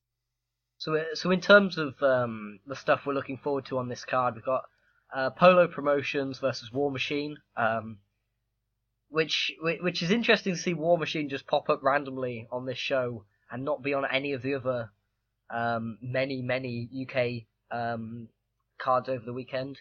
Might see them pop up somewhere, but that's kind of out of nowhere. That should be a good match. War Machine are always fun, especially in the UK, where they seem more over in the UK than they do in the US, which is weird. That's just Ring of Honor misusing them, isn't it? I guess. Then you've got Kenny Williams as defending his championship in a 0G scramble. They haven't announced any of the people he's facing yet, but I imagine they'll grab some fun high flyers for that, so that could be fun. Without knowing who he's against, you can't really say much more than that. Then you got for the tag titles, you got the Marauders, which is Wild Boar and Mike Bird, who are another very underrated, kind of under the radar tag team who are starting to break out now. And they're facing off against Rampage Brown and Mini Rampage Brown in Ashton Smith. That could be another fun match. They're 4 good brawlers there. Then you've got Drew Galloway versus Jack Jester. Jack. A barbed wire rope match as well. I hadn't seen that. That sounds like the type of thing that would make me cringe and not pay attention. But yeah, Galloway and Jester doesn't usually do a lot for me, but he always seems to step his game up against Galloway. Yeah, these two are made for each other. And this is probably Galloway's last stand in ICW. Yeah, probably. Although, who knows? Maybe NXT and ICW talents will be one and the same relatively soon, or who knows how those politics are going to work. We're entering deep, uncharted waters, as it were. But yeah, that should be another fun match. And then in the main event, Trent Seven is defending his ICW championship against Joe Kofi. As there's several other matches that don't grab my attention nearly as much, but like those 5 matches in general make up the core of what looks like a really strong card. It's something it's a strong top of the card, like a pretty good variety, and yeah, that main event title match, Kofi versus Trent Seven, they built that up at over the top rope. I forget what's it called. Square Go. There we go. Over the top rope, Square Go. And they built that up straight away there. They've been building that up for the last couple of months. So that's definitely a match I've been looking forward to. And this event sort of sneaking up on me has sort of made me realise that, yeah, that match is happening. It should be really good. What I've just noticed, actually, Trent Seven's going to be in Scotland on the 16th of April. Fight Club Pro are running a show in London on the 16th of April. It's not easy to get from one to the other. No, so you'd think CCK winning confirmed. Yeah. Which is weird because he runs Fight Club Pro with his brother anyway. So I guess his brother will be taking the lead there. I guess maybe no Trent Seven on night 3 of DTTI. Say that 3 times quickly and without stuttering. ICW putting together a card I'm interested in. What a year 2017 is.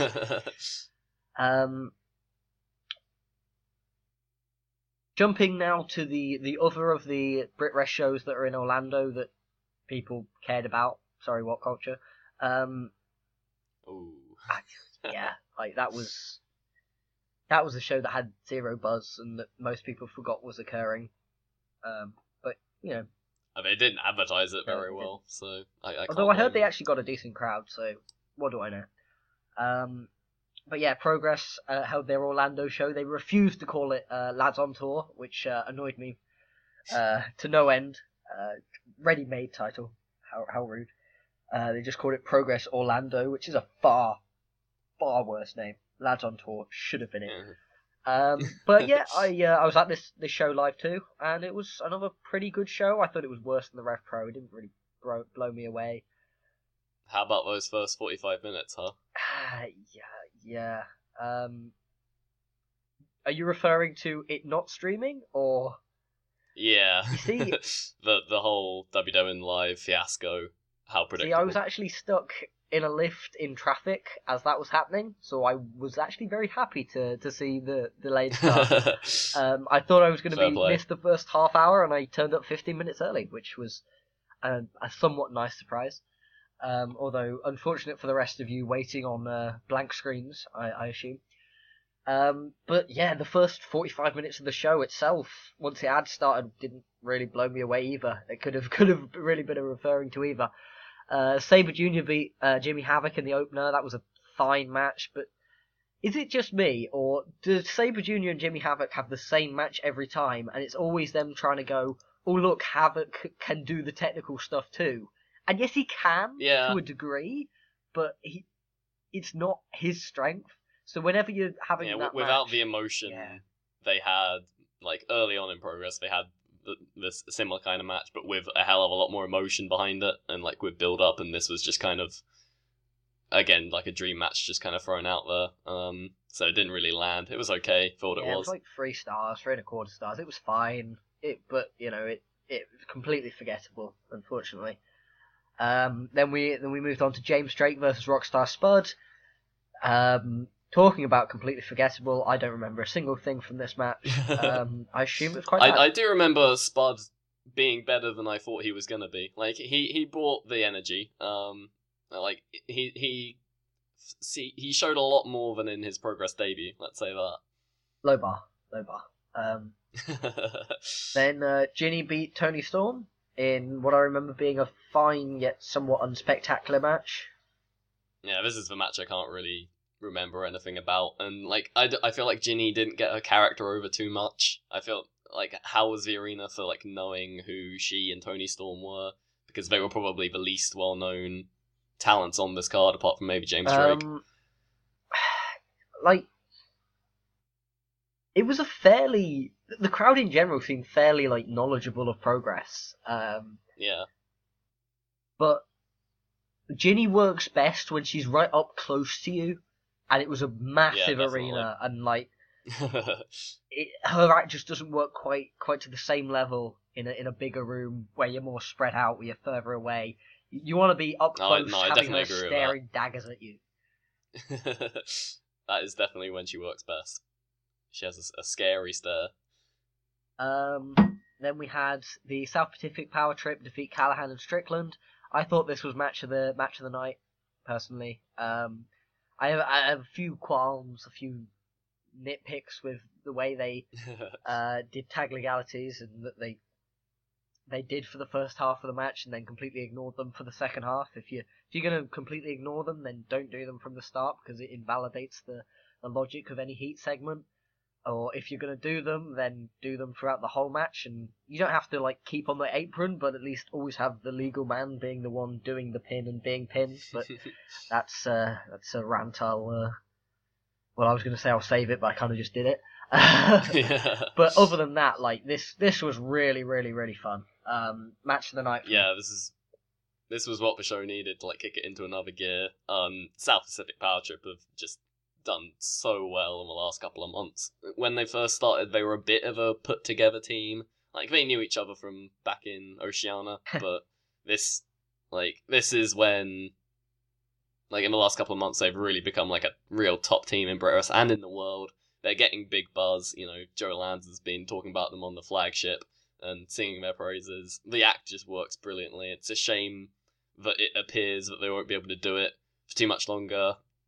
WWE permitting. Maybe that'll be the lifeline they needed. Really stole the show here. It was either this or the main event that was probably my favourite match of the night. Callahan and Strickland made them look even better and also got themselves over. Them running around the ring, holding hands, doing the Callahan spot was a lot of fun. I guess I just really like that spot because I've praised him twice on that, even though it looks really stupid, but I do enjoy it. You love running. I do like running around the ring. Yeah, and Dahlia coming out with a broken leg being carried out was a nice little pop. That got a nice pop. great to see her make it to Orlando after, like, obviously scary injury and so close to like their big breakout, what was supposed to be their big breakout weekend, and then it almost got derailed before it began. But yeah, she made it out, and that visual of her being carried out was almost even better than if she hadn't been. Do we have any update on whether the visas of Cooper and Black, have they been booked anywhere post this in the UK? They haven't been booked. No, they dropped another Tuesday Night Duel with them, and I saw TK Cooper tweet there's a big announcement at the end, but I haven't, like, that was this morning, so I haven't had a chance to listen to it. So watch this space. They are going to go back to New Zealand for a little bit because we've been booked there, but we'll see what happens with the WWE thing. Obviously, they were at Access. Like, the future of the Power Trip is an interesting one because they have gotten so over now, and they're like a breakout act, and obviously the visa thing is getting in the way. So it's an intriguing developing story, but we don't really know too much about right now. Yeah, I heard that they to reapply for their visa, they had to do it while residing back in New Zealand for some reason. Yeah. I don't pretend to be particularly familiar with how that whole system works, but hopefully it's just a temporary hiatus. Because they have been one of the highlights of Progress pretty much all year now. Then we moved into the first of 3 title matches that closed out the show. Matt Riddle defeated Trent Seven in a match that was good, but like it didn't wow me the way I was hoping it would wow me. Yeah, this disappointed me considering like 2 of my favorite wrestlers were in it, and it was just all right.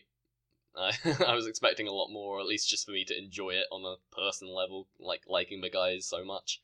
And it just didn't quite land with me. Like, it was... I say that, and I think I threw 3.5 stars at it. So that's far from so a it's bad still match. Pretty good. Yeah. But like, when you've got Matt Riddle and Trent Seven in there, the hope is that it would be better. Then we had Tyler Bate successfully defending his WWE UK Championship against Mark Andrews. This was another match that didn't really click to the degree I was really hoping it would until right at the end. I think it's the belt looming over it that hurt it. No one believed that Andrews would win or that Bate would like drop the title on this show. And also, I guess people are just a bit conflicted with the whole WWE UK thing. Like, the announcement of the belt got boos, and, you know, the Bate British Strong Style character is totally different from the WWE UK Bate character, and the whole British Strong Style gimmick is that like they're going to WWE and like, now they're there. They're saying fuck Progress, but now Progress are also going to WWE, so at least buddying up with them. So it kind of rings hollow. Yeah, Bate didn't seem to know what character he should be doing here. He seemed to half be doing his British Strong Style character, and then he was like, "Oh, but this is a UK Championship match." So there I'm, smiley, wavy Tyler Bate there. So he kind of did, spent half the match doing one, half the match doing the other, and it didn't quite work. Yeah, it did not work at all. Again, it wasn't a bad match by any stretch. These two are too good to have a bad match, and I really enjoyed the closing stretch, actually. But the first half just didn't click, and it just felt like they're kind of doing stuff. Which was disappointing, because this was one of the matches I was most excited for, both on the show and probably all weekend, to be honest. And then we had Pete Dunne defending his Progress Championship against Mark Haskins. What I really feel this show could have done with is a title change to make it feel important. Yeah, definitely. To make it feel like more in continuity. As it was, it kind of felt just like, oh, we're doing a Progress show in America, but it's not like a proper Progress show. It doesn't get a Progress title. It doesn't get any title. It just gets the city name thrown on it. Nothing's really going to count. It's just kind of a showcase of some of the Progress guys. I thought maybe Mark Haskins had a chance of winning. He didn't, obviously, and since then, it looks like he's going to be pushed back into the title picture. Because he's in a number 1 contenders match with Mark Andrews. You'd imagine Haskins would be the one to win that because he had his title shot in the US, whereas Andrews had it in the UK. So again, that's kind of going to make it feel like, Oh yes, Hacker did have a title shot, but like this is his proper title shot in the UK. Yeah. It's like yeah. Yeah, I'm feeling that the same way But as well. at the same time, this was a very good match. I thought they had a little bit more in them, and the ending came a little abruptly. But this was a very good match, and I can't complain too much about it. Yeah, this match was a tier above the other two singles matches in this second half. Like, Dunn was the standout performer on the show, I thought. Just him swaggering around. He's got such a handle on his character right now. Channeling Daniel Bryan, channeling William Regal, especially with the Regal stretch finish. That was a lot of fun, and obviously, wink, wink, nudge, nudge to the WWE situation. But yeah, like, I was hyped up for a title change here. I thought they were going to do it to, like, really make this show feel significant, and like you said, not doing it here, and instead putting it off until a Super Strong Style, where I assume that's where Haskins is going to get it. A little disappointing. Yeah. That was kind of my feel for the show as a whole. It was a little disappointing. It was still a good show, but it had one of the best cards of the weekend, and it ended up being one of the worst shows. It also got zero buzz because of the WLN Live fiasco, and obviously the poor customer service handling of that. Sort of blaming the consumer for not being able to find the right place when it was clearly, the streamers at fault for. They claimed it was a DDoS attack, but like obviously that's just their website not being able to handle the demand. It's a shame, really, because this was one that really could have had Twitter buzzing and people talking about it, and yeah, the show from both like a live perspective in Orlando and from a on this side of the world side of things, it didn't really get the buzz it could have. You're saying it wasn't Kidani with a cyber attack to really stick it to WWE? No, I'm saying it was Andy Quildan hacking in. Yes. From a remote server. Yeah, in terms of the three UK companies that did run shows in Orlando, I definitely say RevPro came out the quote unquote winner out of the three. They got some buzz. It linked in with their ongoing storylines more. The show was better, and I think it won more people over than any other show in terms of the UK shows in the US. But we've probably been harsher than we intended to. The Progress show was still a good show. Yeah, I enjoyed both the tag match and the main event tremendously. Put the tag match at 4 stars. But yeah, just as like a whole show, it didn't feel like a Progress chapter show, whereas the Rev Pro show felt like a York Hall style or a Cockpit style show. So take that for what you will. The Rev Pro show had a better atmosphere live too. Which that Evolve that Flow Slam arena was dead all weekend. It's like a warehouse, but like half of it is like the floor with seating, and then the other half is like a massive set of tiered seating, but it's really big and spaced out, and like you could be in a seat and be like so far away from the action. So yeah, moving on to the final two big shows that we still have left that are happening in the next 5 days. The second of the Mania 3 shows, OTT is hosting its biggest ever show, Scrapper-Mania 3, on April 15th. That's going to be streaming live on FlowSlam. We're getting kind of long at this point, so we're just going to talk about the two biggest matches, or the two matches we're looking forward to the most. Marty Scurll versus Jay White. That should be a really fun match. Yeah, it's a bit awesome to see Jay White in that OTT environment. I don't think he's been booked there before. He's kind of been exclusive to RevPro so far in his European wrestling journey. So yeah, him versus Scurll. Yeah, it's a very strong matchup and probably the best singles match on that show. Perhaps an indication of OTT snuggling in closer with New Japan more and more. Yeah, they've sort of fallen away from the WWE side of things, Definitely. haven't they? Having this on FlowSlam kind of proves that. Yeah, and it's the first show that's streaming live for OTT as well.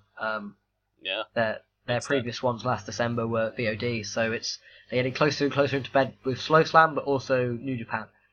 which is, an interesting dichotomy as FloSlam now seems to be getting closer to New Japan and further away from the WWE side of things, which wasn't the case a while ago when it was kind of like Ring of Honor, Rev Pro on one side, Ring of Honor, Rev Pro, New Japan on one side, and like Evolve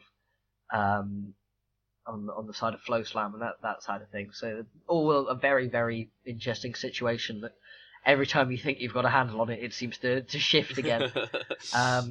Oh man. And then speaking of New Japan, yet another big elite trios match. They're facing Ospreay, Smile and Rush in what I'm pretty sure will be the main event here. Yeah, that should be crazy. Yeah, they've subbed out Strickland for Ospreay here, and obviously Smile and Ospreay are the two, probably the two biggest stars of OTT, even though they're not Irish. But like Ryan Smile is basically native to the promotion.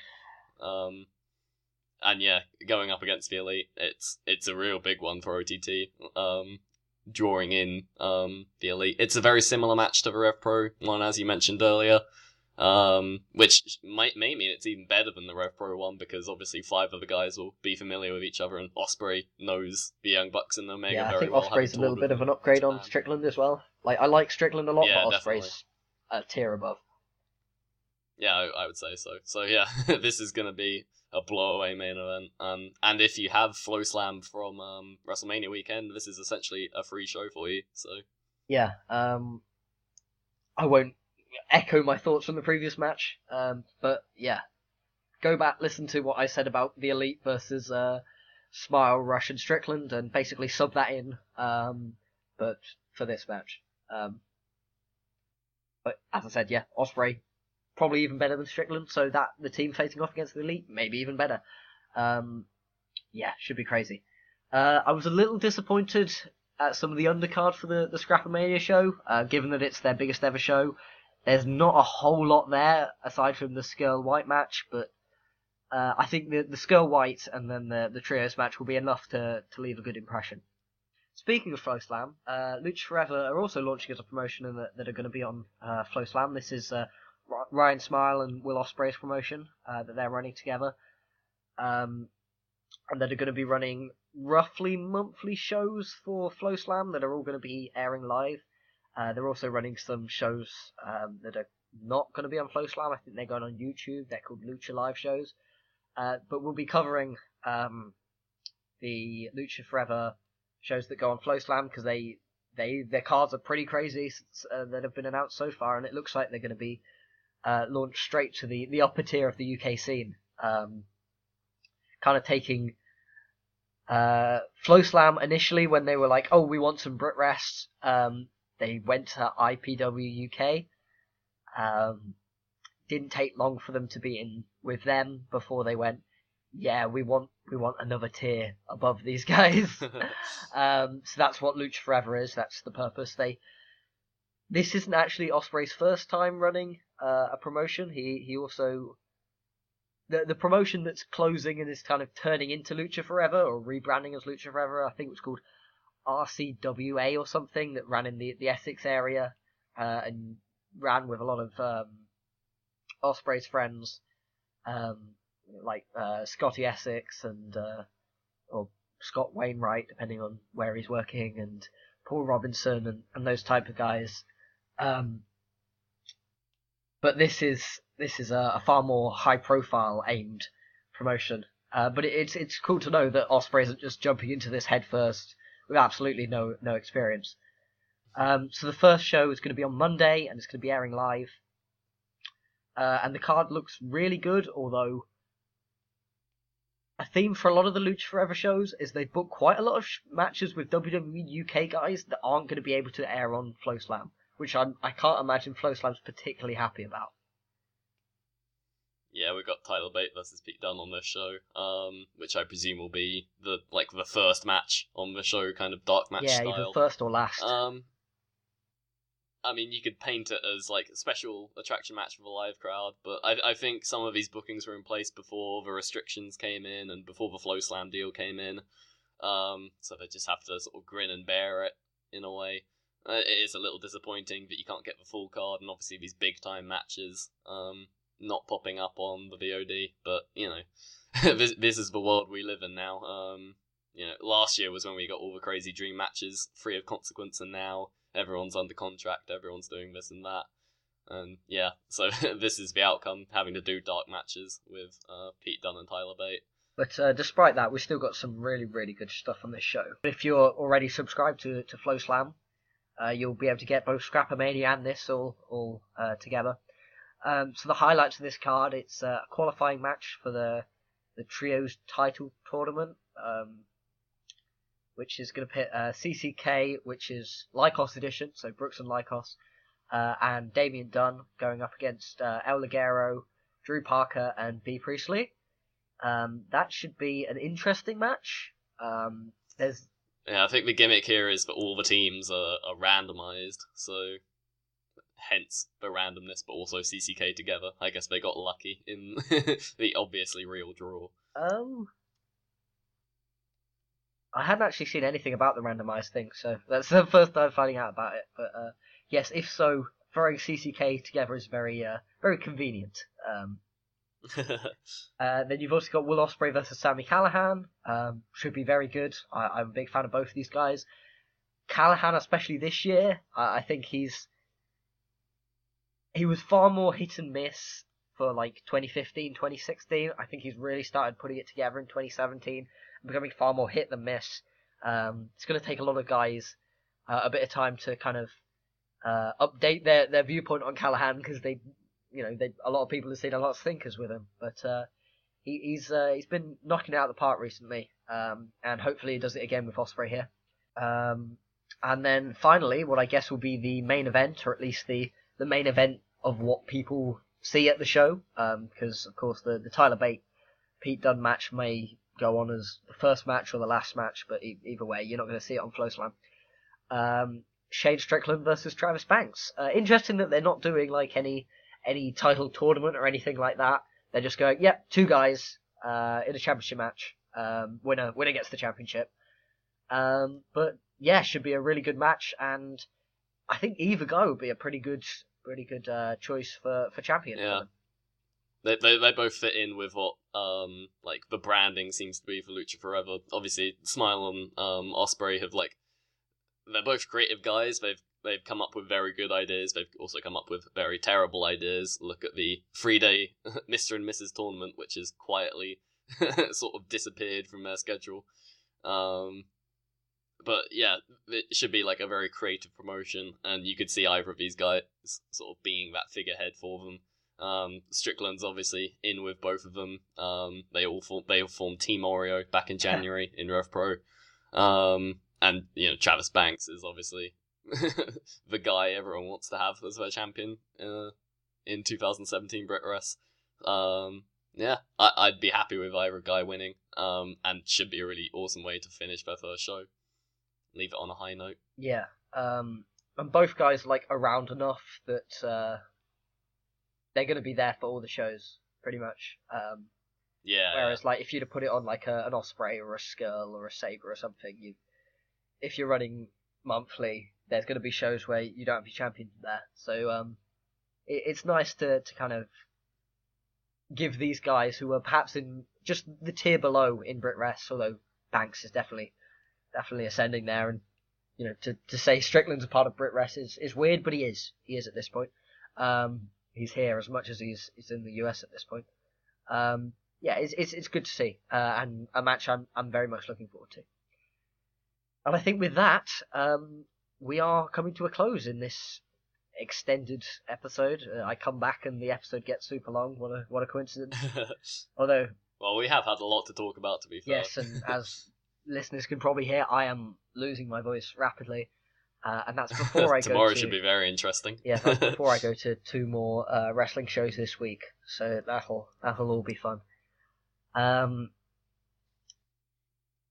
Obligatory plugs, voicesofwrestling.com/Amazon, voicesofwrestling.com/SeatGeek, voicesofwrestling.com/WWEshop. If you're using those sites, it's not going to cost you a penny extra, but it's going to give us a little kickback, help us keep running the site. You can find me at the R-Double on Twitter, following along with my wrestling, watching, and other things. because who knows how long it will be before I'm on this podcast again. Special attraction at this point. You're like The Undertaker. Special attraction. I'm like Will Ospreay, but not. Yeah, you can follow me at Another Ollie on Twitter. Voices of Wrestling reviews, various BritWres reviews.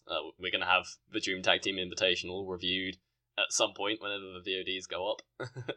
And you can also read my F4W Euro notes in the F4W newsletter every week. And you can also find me reviewing Lucha Forever and apparently What Culture Pro Wrestling, because that's become a thing that somehow I've ended up the reviewer for. Fallen on the sword. It's the only shows that I watch in full now. Why like why has that happened? You gotta find someone to delegate it off to. Yes, definitely. Like, especially now that Lucha Forever's up, like that can be my thing. I can go, oh no, I can't do both. There's no time to do both. Need to find someone else. If you would like to review what the monthly What Culture Pro Wrestling iPay-per-views, get in touch with me. Slide into those DMs. They are open. I would love to hand them off to you, because they are better shows than you think, but it's not my type of wrestling, really. Although the World Cup's been okay so far. Riddle, Skrull, and Ospreay had a really good match. And as did, ironically, not a World Cup match. Yeah, as did Ricochet and Galloway, which was also not a World Cup match, but both of them were on the World Cup show. Yeah. I guess thanks for listening. And goodbye.